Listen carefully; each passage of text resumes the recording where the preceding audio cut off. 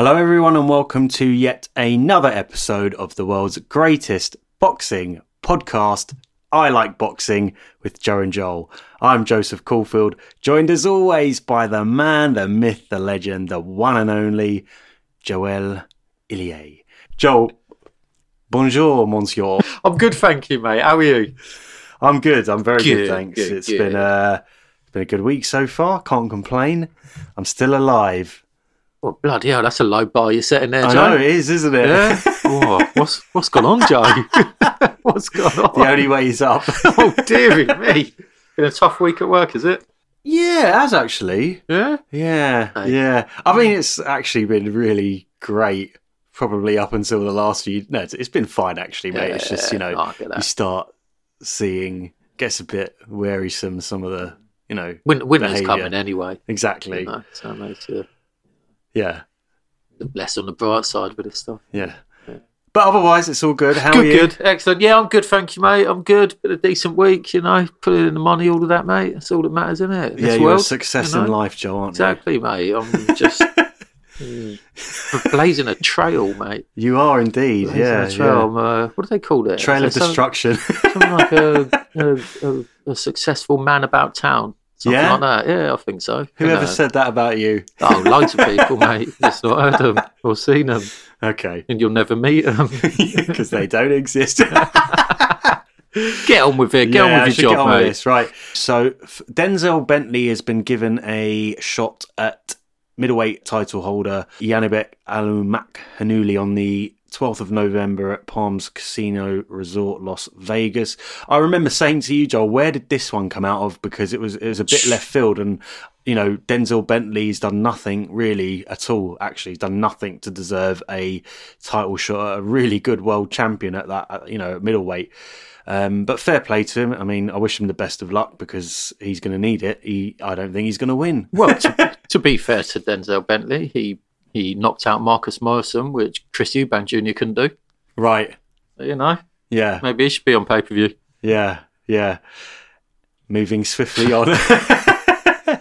Here's a story, actually, that really it's irritating this. So Mike Coppinger of ESPN, who actually originally reported that Errol Spence, Terence Crawford was on, has now reported that fight's off. What I want to say, actually, on this is really simple, right? If they do not fight anytime soon, then as far as I'm concerned, both their legacies are completely tarnished. Yeah, but I think we've got to...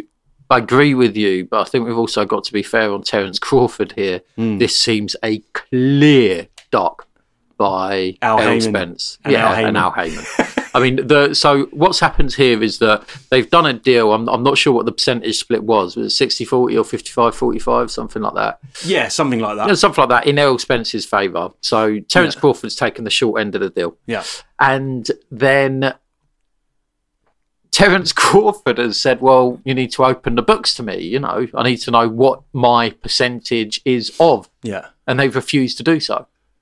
So I'm sorry, you cannot argue that it is unreasonable for a fighter who is on a percentage split to see the books. It just doesn't make any sense to me. Yeah. Yeah. So, I mean, I guess you're right in a way. Maybe Terence Crawford isn't to blame so much, but this, I mean, it'll be such a shame, really. I mean, legacy-wise, I mean, no one's going to really care about that sort of detail, that very good detail you've given. We're just going to look back on it and go, why didn't these two fight? Well, what I'm saying, I agree with you, but what I'm saying is the reason these two haven't fought is because of Errol Spence. Yeah.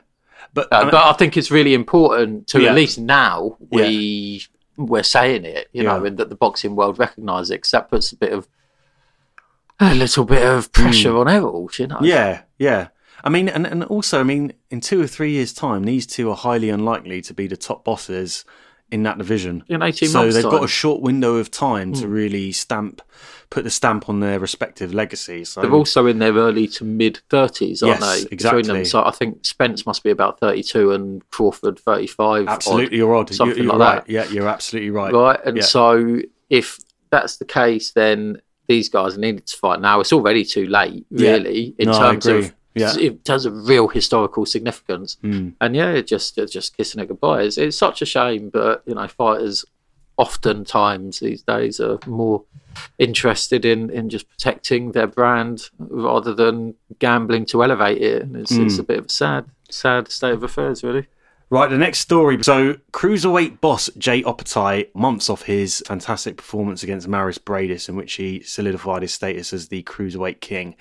He has been in some legal difficulties after an unsavoury incident recently, essentially following a trip to a Sydney nightclub. Now, what's happened is that I believe he was refused entry to a nightclub, likely because he was, let's put it politely, intoxicated. He hasn't taken that news particularly well. Now, here are some of the quotes that so these are some of the things he's allegedly told the police. He's allegedly told the officers, "Fuck you, you fucking idiots. I've sat here arrested for nothing." Then he's called one of the officers a dumb four-eyed piece of shit. Following which he's been arrested, which is fairly understandable. And at the police cell, he has basically decided to urinate in the cell, which you do. I mean, that's disgusting. Yeah, that's never a good look. So I'm not exactly sure what his penalty was. I suspect a fine and maybe some sort of community service nonsense. I think it was 2 years probation. 2 years probation. Yeah. But I always get a bit worried when I see stuff like this, because I always think boxing's good for people who have problems dealing with their aggression. You like them to keep that aggression within the confines of the ring when you're displaying that in public. In an embarrassing situation. So let's hope that maybe whatever help he does, he needs to kind of curb that sort of behaviour he gets. But actually, the story is quite funny. I mean, it's good. But Joe, sort of stuff you did years ago, Joe, isn't it? Nah, not at all, mate. What is a little bit worrying about, and it isn't funny though, in terms of us boxing fans, is can he now fight abroad? Will he be allowed into Britain if he's on probation that's over true, in Australia? Actually. Yeah, gosh, that's an interesting one. Something to consider, isn't it? Yeah, no, good point. Let's see how that one pans out. Right, Dillian Whyte has a new trainer, which is Hall of Famer Buddy McGirt. Joel, your thoughts, please. Buddy McGirt is a hired hand at the moment for fighters slightly past their best. Yeah. That's my thoughts. I think he is past his best. Yeah, I think Buddy is at the stage of his career where he just takes the sort of biggest payday he can get, and he's happy to travel these days. Doesn't seem to be that fussed staying over in, where is it, Miami? I think he trains out of.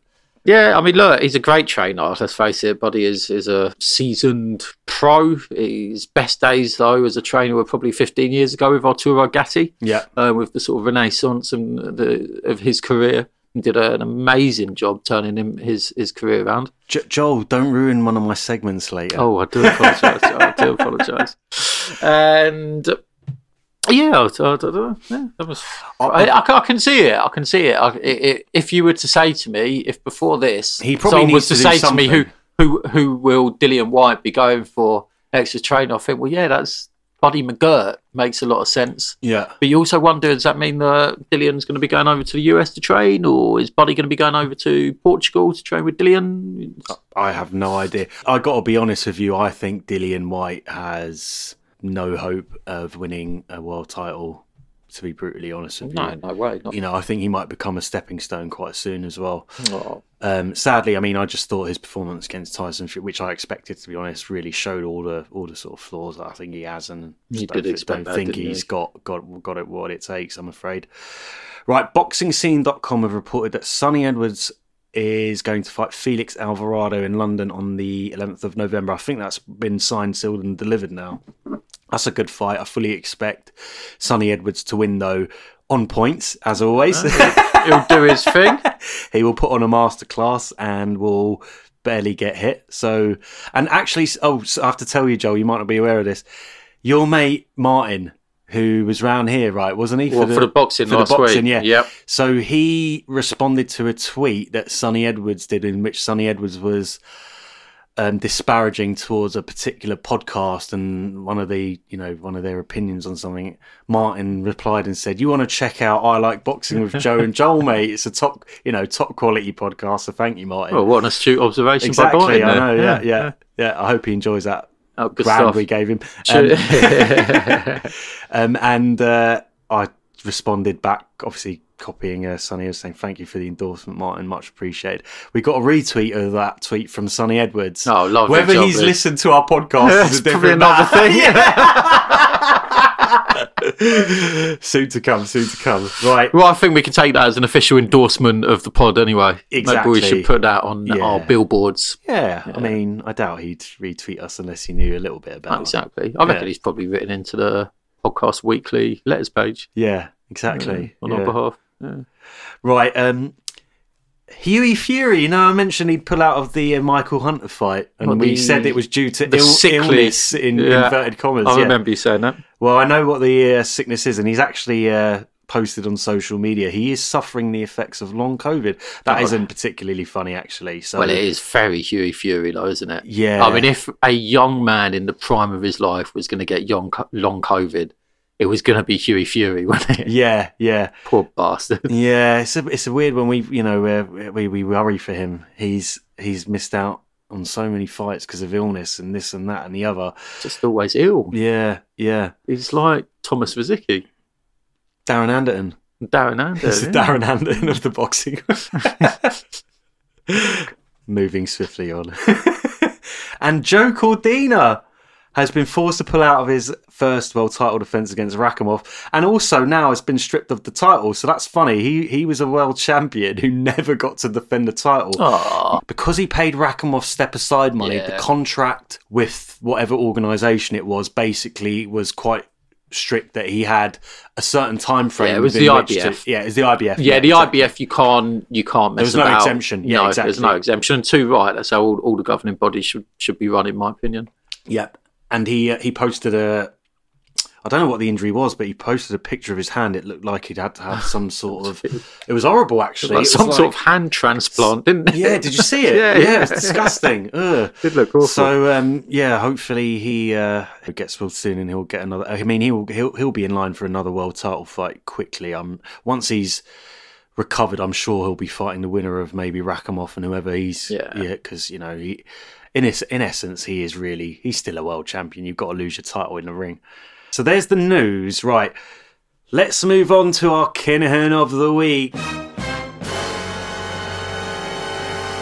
We've got two here. We're going to follow up a little bit on the International Boxing Association story from last week because it's such an important story. Really, they deserve the Kinahan of the week. Well, they probably deserve it on an ongoing basis, let's be honest with you, until they sort themselves out. Now, what's happened was, I think I mentioned this last week, so they've banned the Ukrainian junior amateur boxing team from fighting at the European Championships. No, not quite.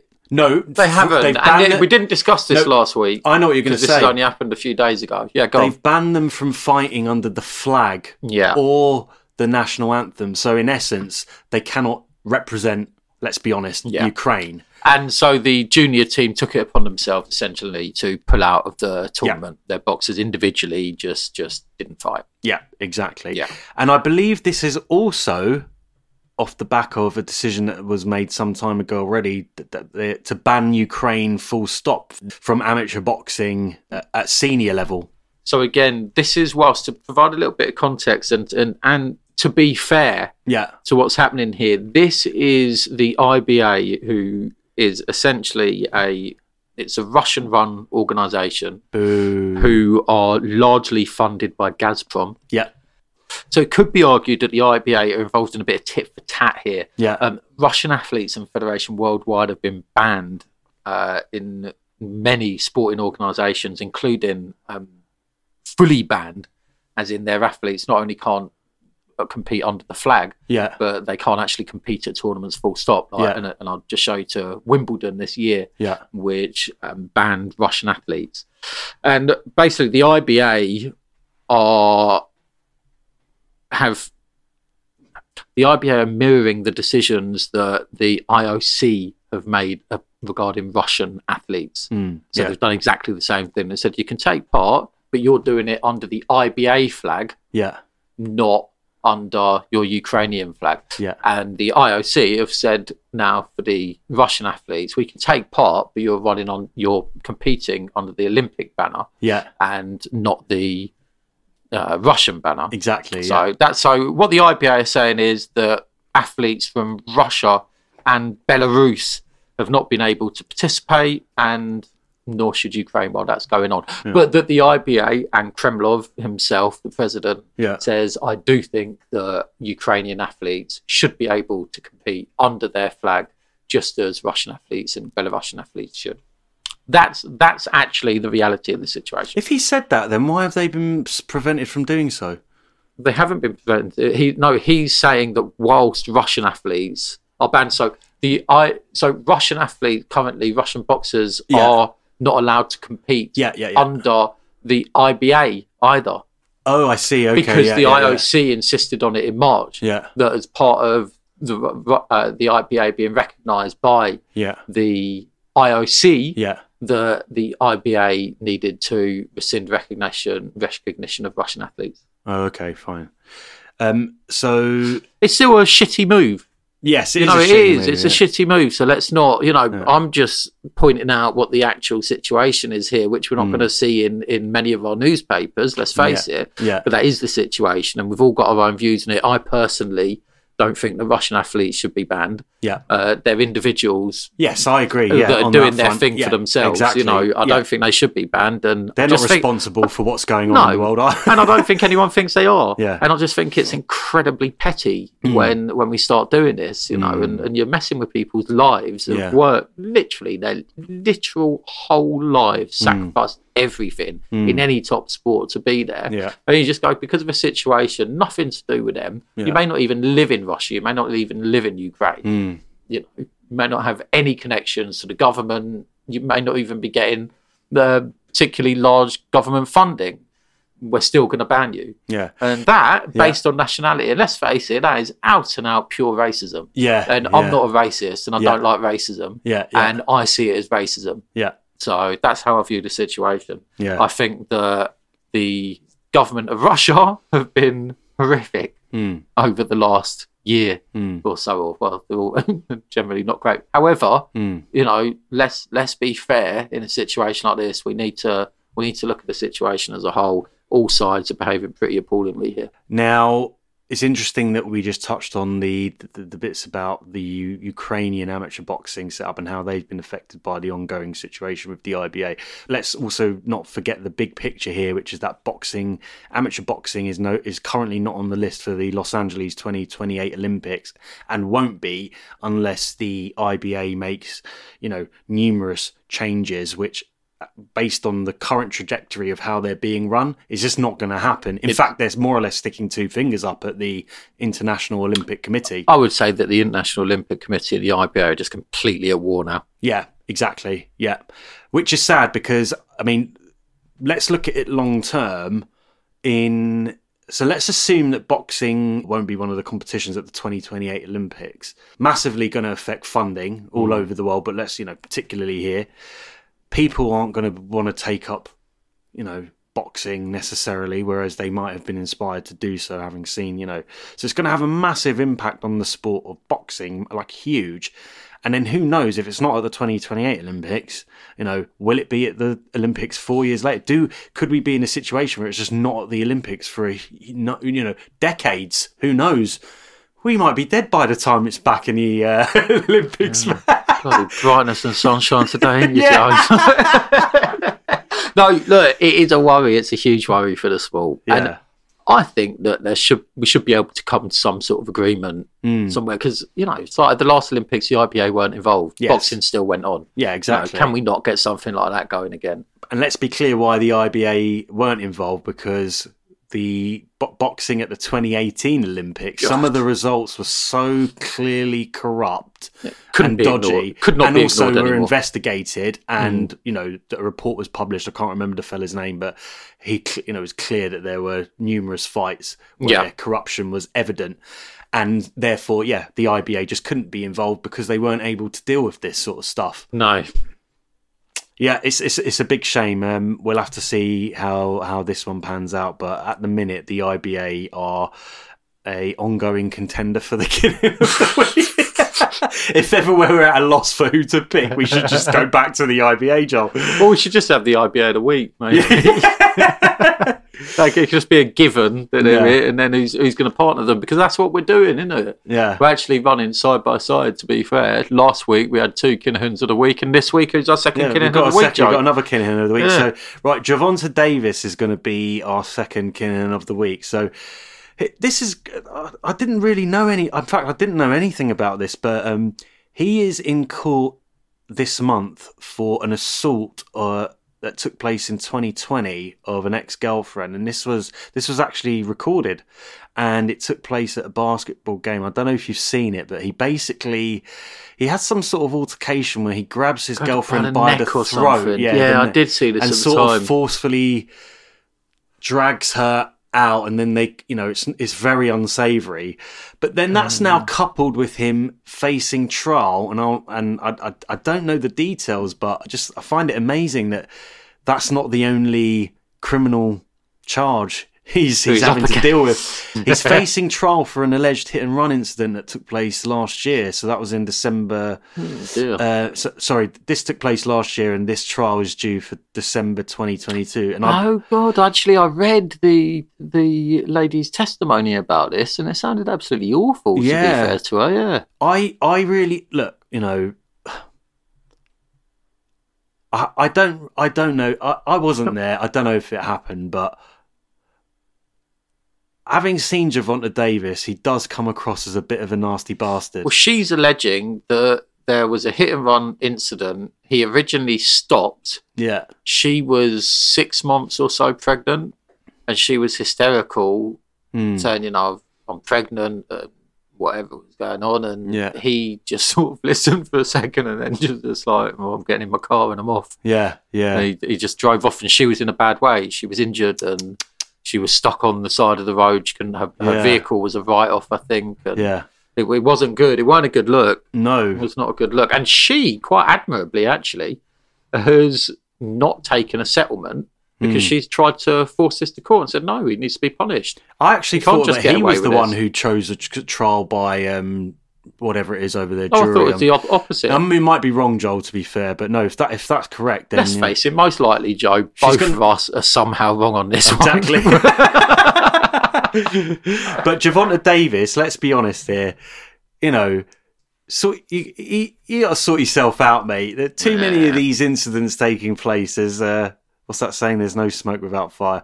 The bit that was certainly the assault that was recorded. To be fair, I've seen a lot worse, but there's never an excuse for doing that. No, it's true. I'm not saying that to. I'm not trying to underplay it, but it's there have been worse. It wasn't. But it's still bang out of order. Yeah, no. So Gervonta Davis, sort yourself out. Come on now, getting silly.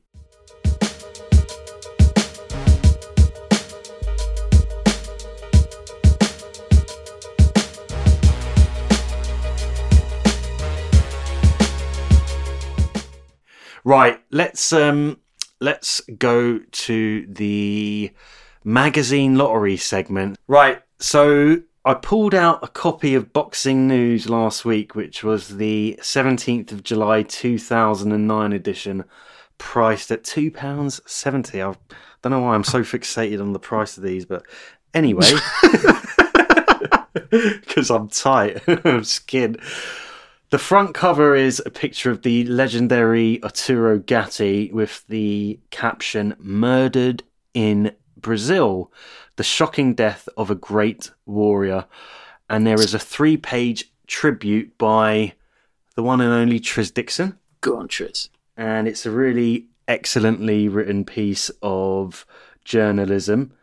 And So there's a few things I want to talk about here in terms of the article. Now, what do you know about the circumstances of his death, Joel? Yeah, quite a bit. I remember it. Yeah. Didn't he end up with a pick through his skull? Yeah, something like that. But he also essentially I believe that the coroner or whatever they call him, the report, and in Brazil anyway, where he was found dead, ruled it to be suicide. But he somehow cracked this thing through his head. Something like that, yeah. What happened was he, in essence, at the time of his death, he was having marital troubles. So what I do know, having researched it, is that when they got married, they had a pre-nuptial agreement. So Arturo Gatti, at the time of his death, had £3 million worth of assets. Okay, so he obviously, when he got married, wanted to protect his assets. I guess for someone of that, fame and with that amount of fame and fortune, that's quite standard.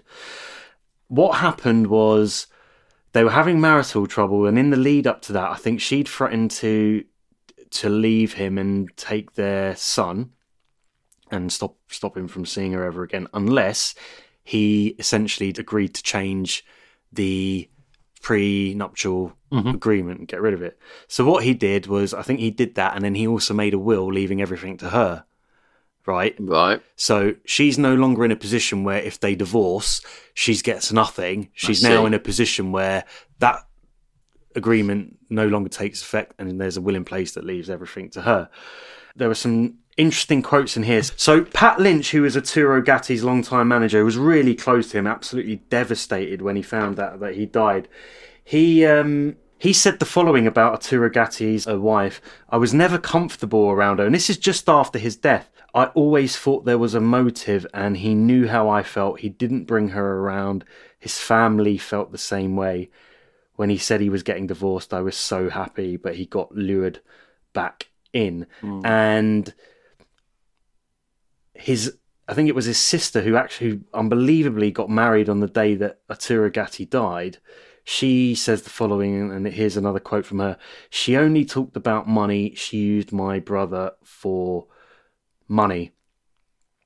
And his older brother Joe, who is a former super middleweight contender, again, here's another quote: "I think his wife set him up. The woman was no good." There was a lot of ill will amongst, we say, fairly good people towards this woman. Anyway, because of this, and because the coroners or the authorities in Brazil ruled it to be a suicide, and it was suspicious, his family hired private investigators, and they actually eventually exhumed his body. Okay. And I believe that they hired 6 experts in like the homicide field or whatever, and all of them basically said, no, this was a homicide.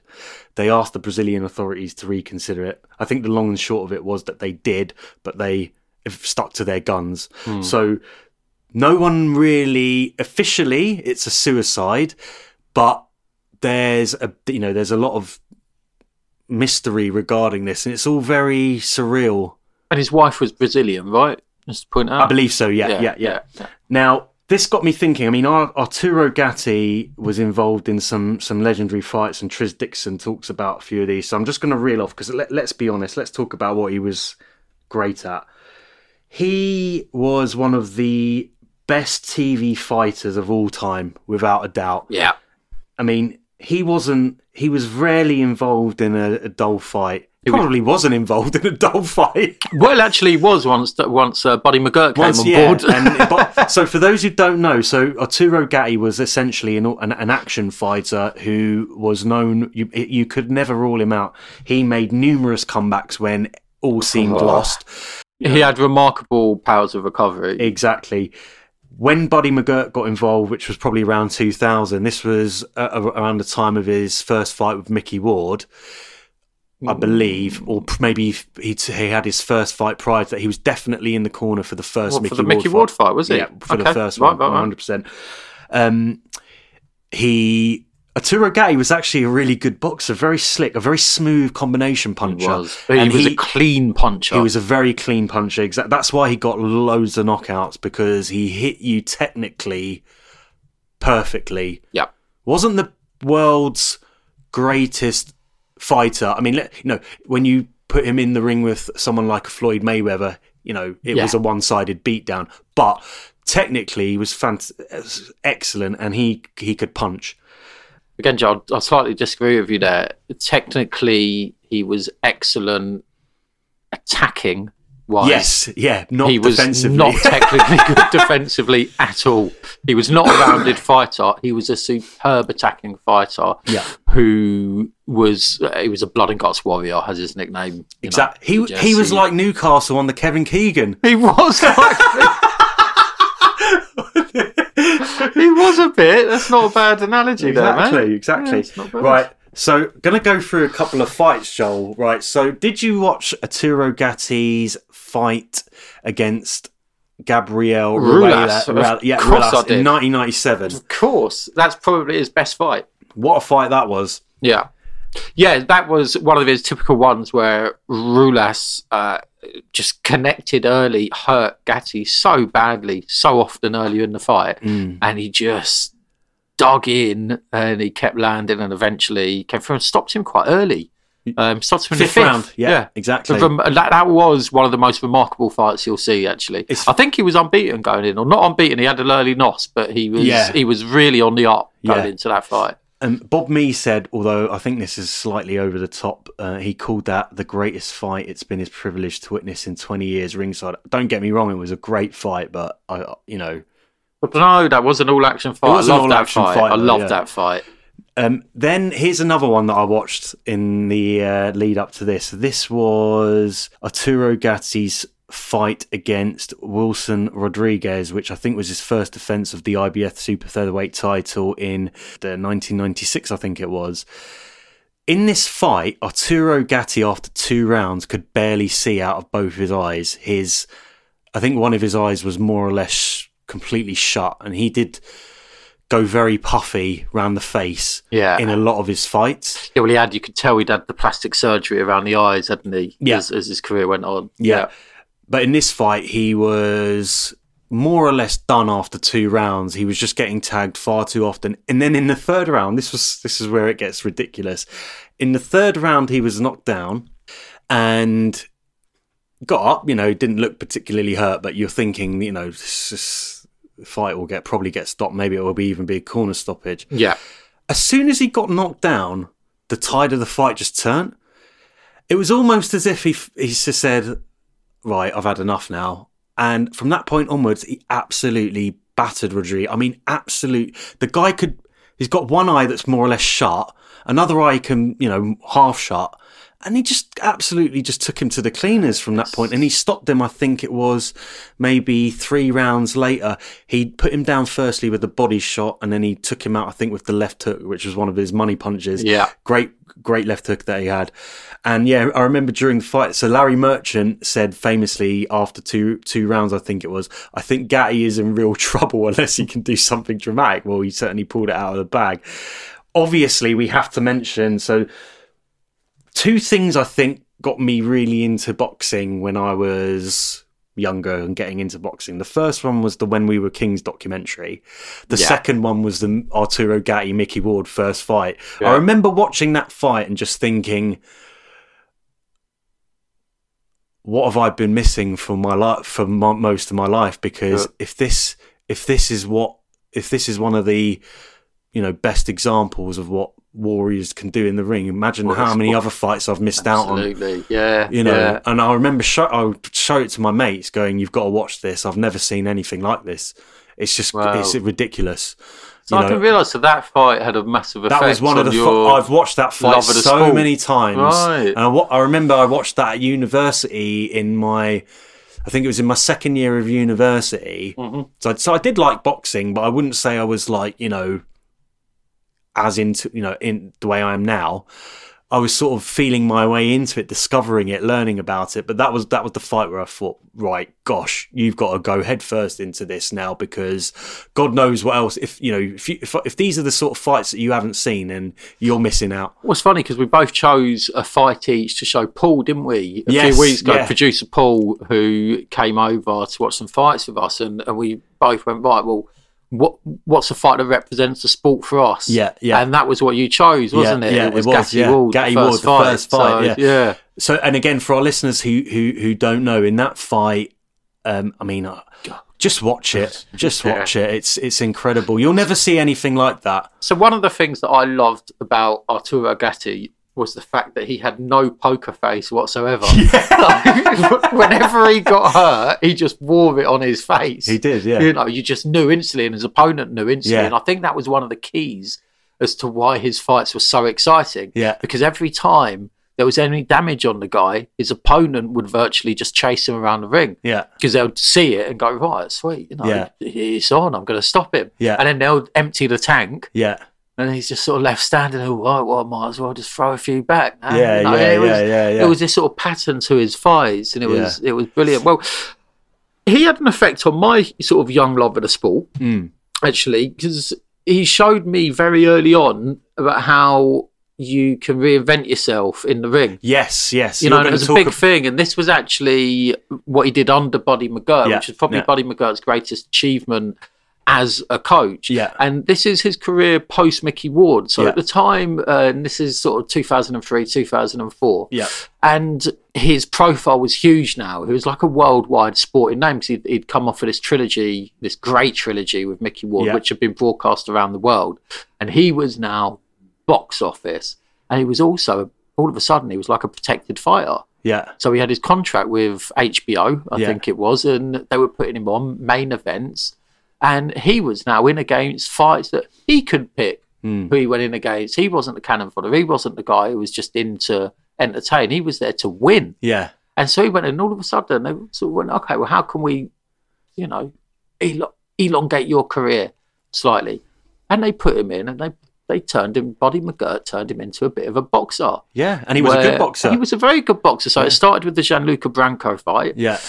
Again, 12-round unanimous decision. That was for a title, wasn't it? It was. It was for some sort of belt. And Branco was a good Italian fighter. He was sort of this sort of elite European level. He was on the scene for donkey's years. Yeah, you know, he was a good guy. He was a stand-up European style. Yeah. And Gatti basically beat him at that game. Yeah. And then he went into the Leonard Dorian fight. Well, he knocked Dorian out in a couple of rounds, but again, it was a much more controlled and performance. So then he banged him out, and it was a body shot, I seem to remember, he took him out with. Yeah. And then the Jesse James Leher fight, again, was a stoppage, but again, it was controlled aggression, which we'd never seen from Arturo before. This all led into the biggest fight of his career. It was probably the worst defeat of his career as well, with Floyd Mayweather Jr. And it was a massive event. Now, this fight, again, it was quite big in boxing history because this was Floyd Mayweather's first pay-per-view event. Yeah. So this was Floyd Mayweather being introduced to the world as, hey, no, I'm a superstar. Yeah. And it was his first one. And that led into Mayweather's fight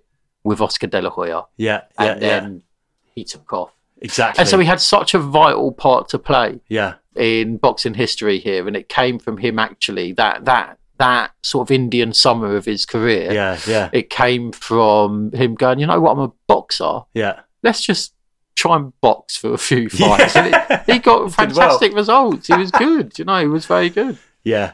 So, it was such a nicely written piece by Tris Dixon, and again, there will be, because we've had people we know listen to the show and they say things like, let me know a fight to watch. Well, the one I'd suggest is the first Mickey Ward fight, definitely.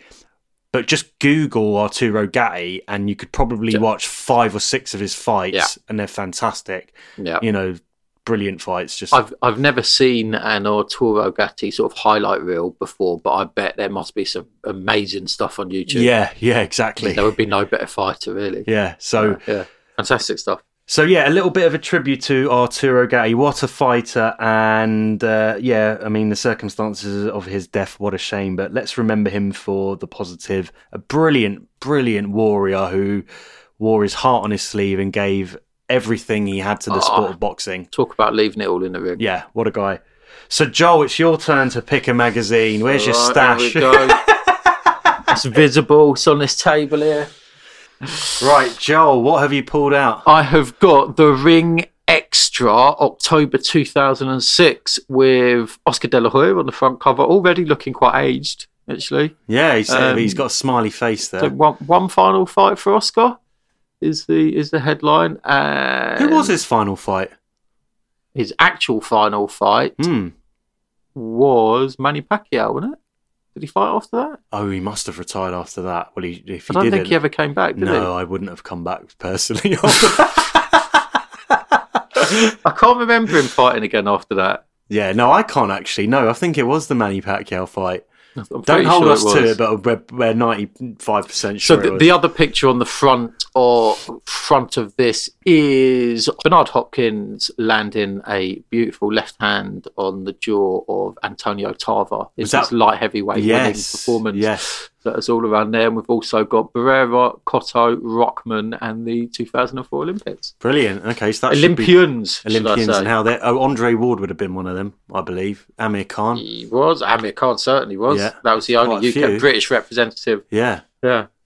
Excellent. All right, well done, Joel. So you will do a piece on one of the pieces in that magazine for us next week. You are turning into such a teacher. You just praised me. You just said, well done. Yeah. Picking out a magazine from a stack. Joel, Jesus. you can take your name from the green chart to the silver chart now. Brilliant. Thank you so much, sir. Let's get to gold. When do I get my sticker? Yeah. Are you going to tell my mum? You know you're going to be on red, though, at the end of the day. All right, maybe don't tell my mum. Yeah. Right, on that note, everyone, we hope you've enjoyed. We've certainly enjoyed this one, and we shall see you again next week. Joel, any final words? Oh, you know what I'm going to say. I love you all. Right, let's go.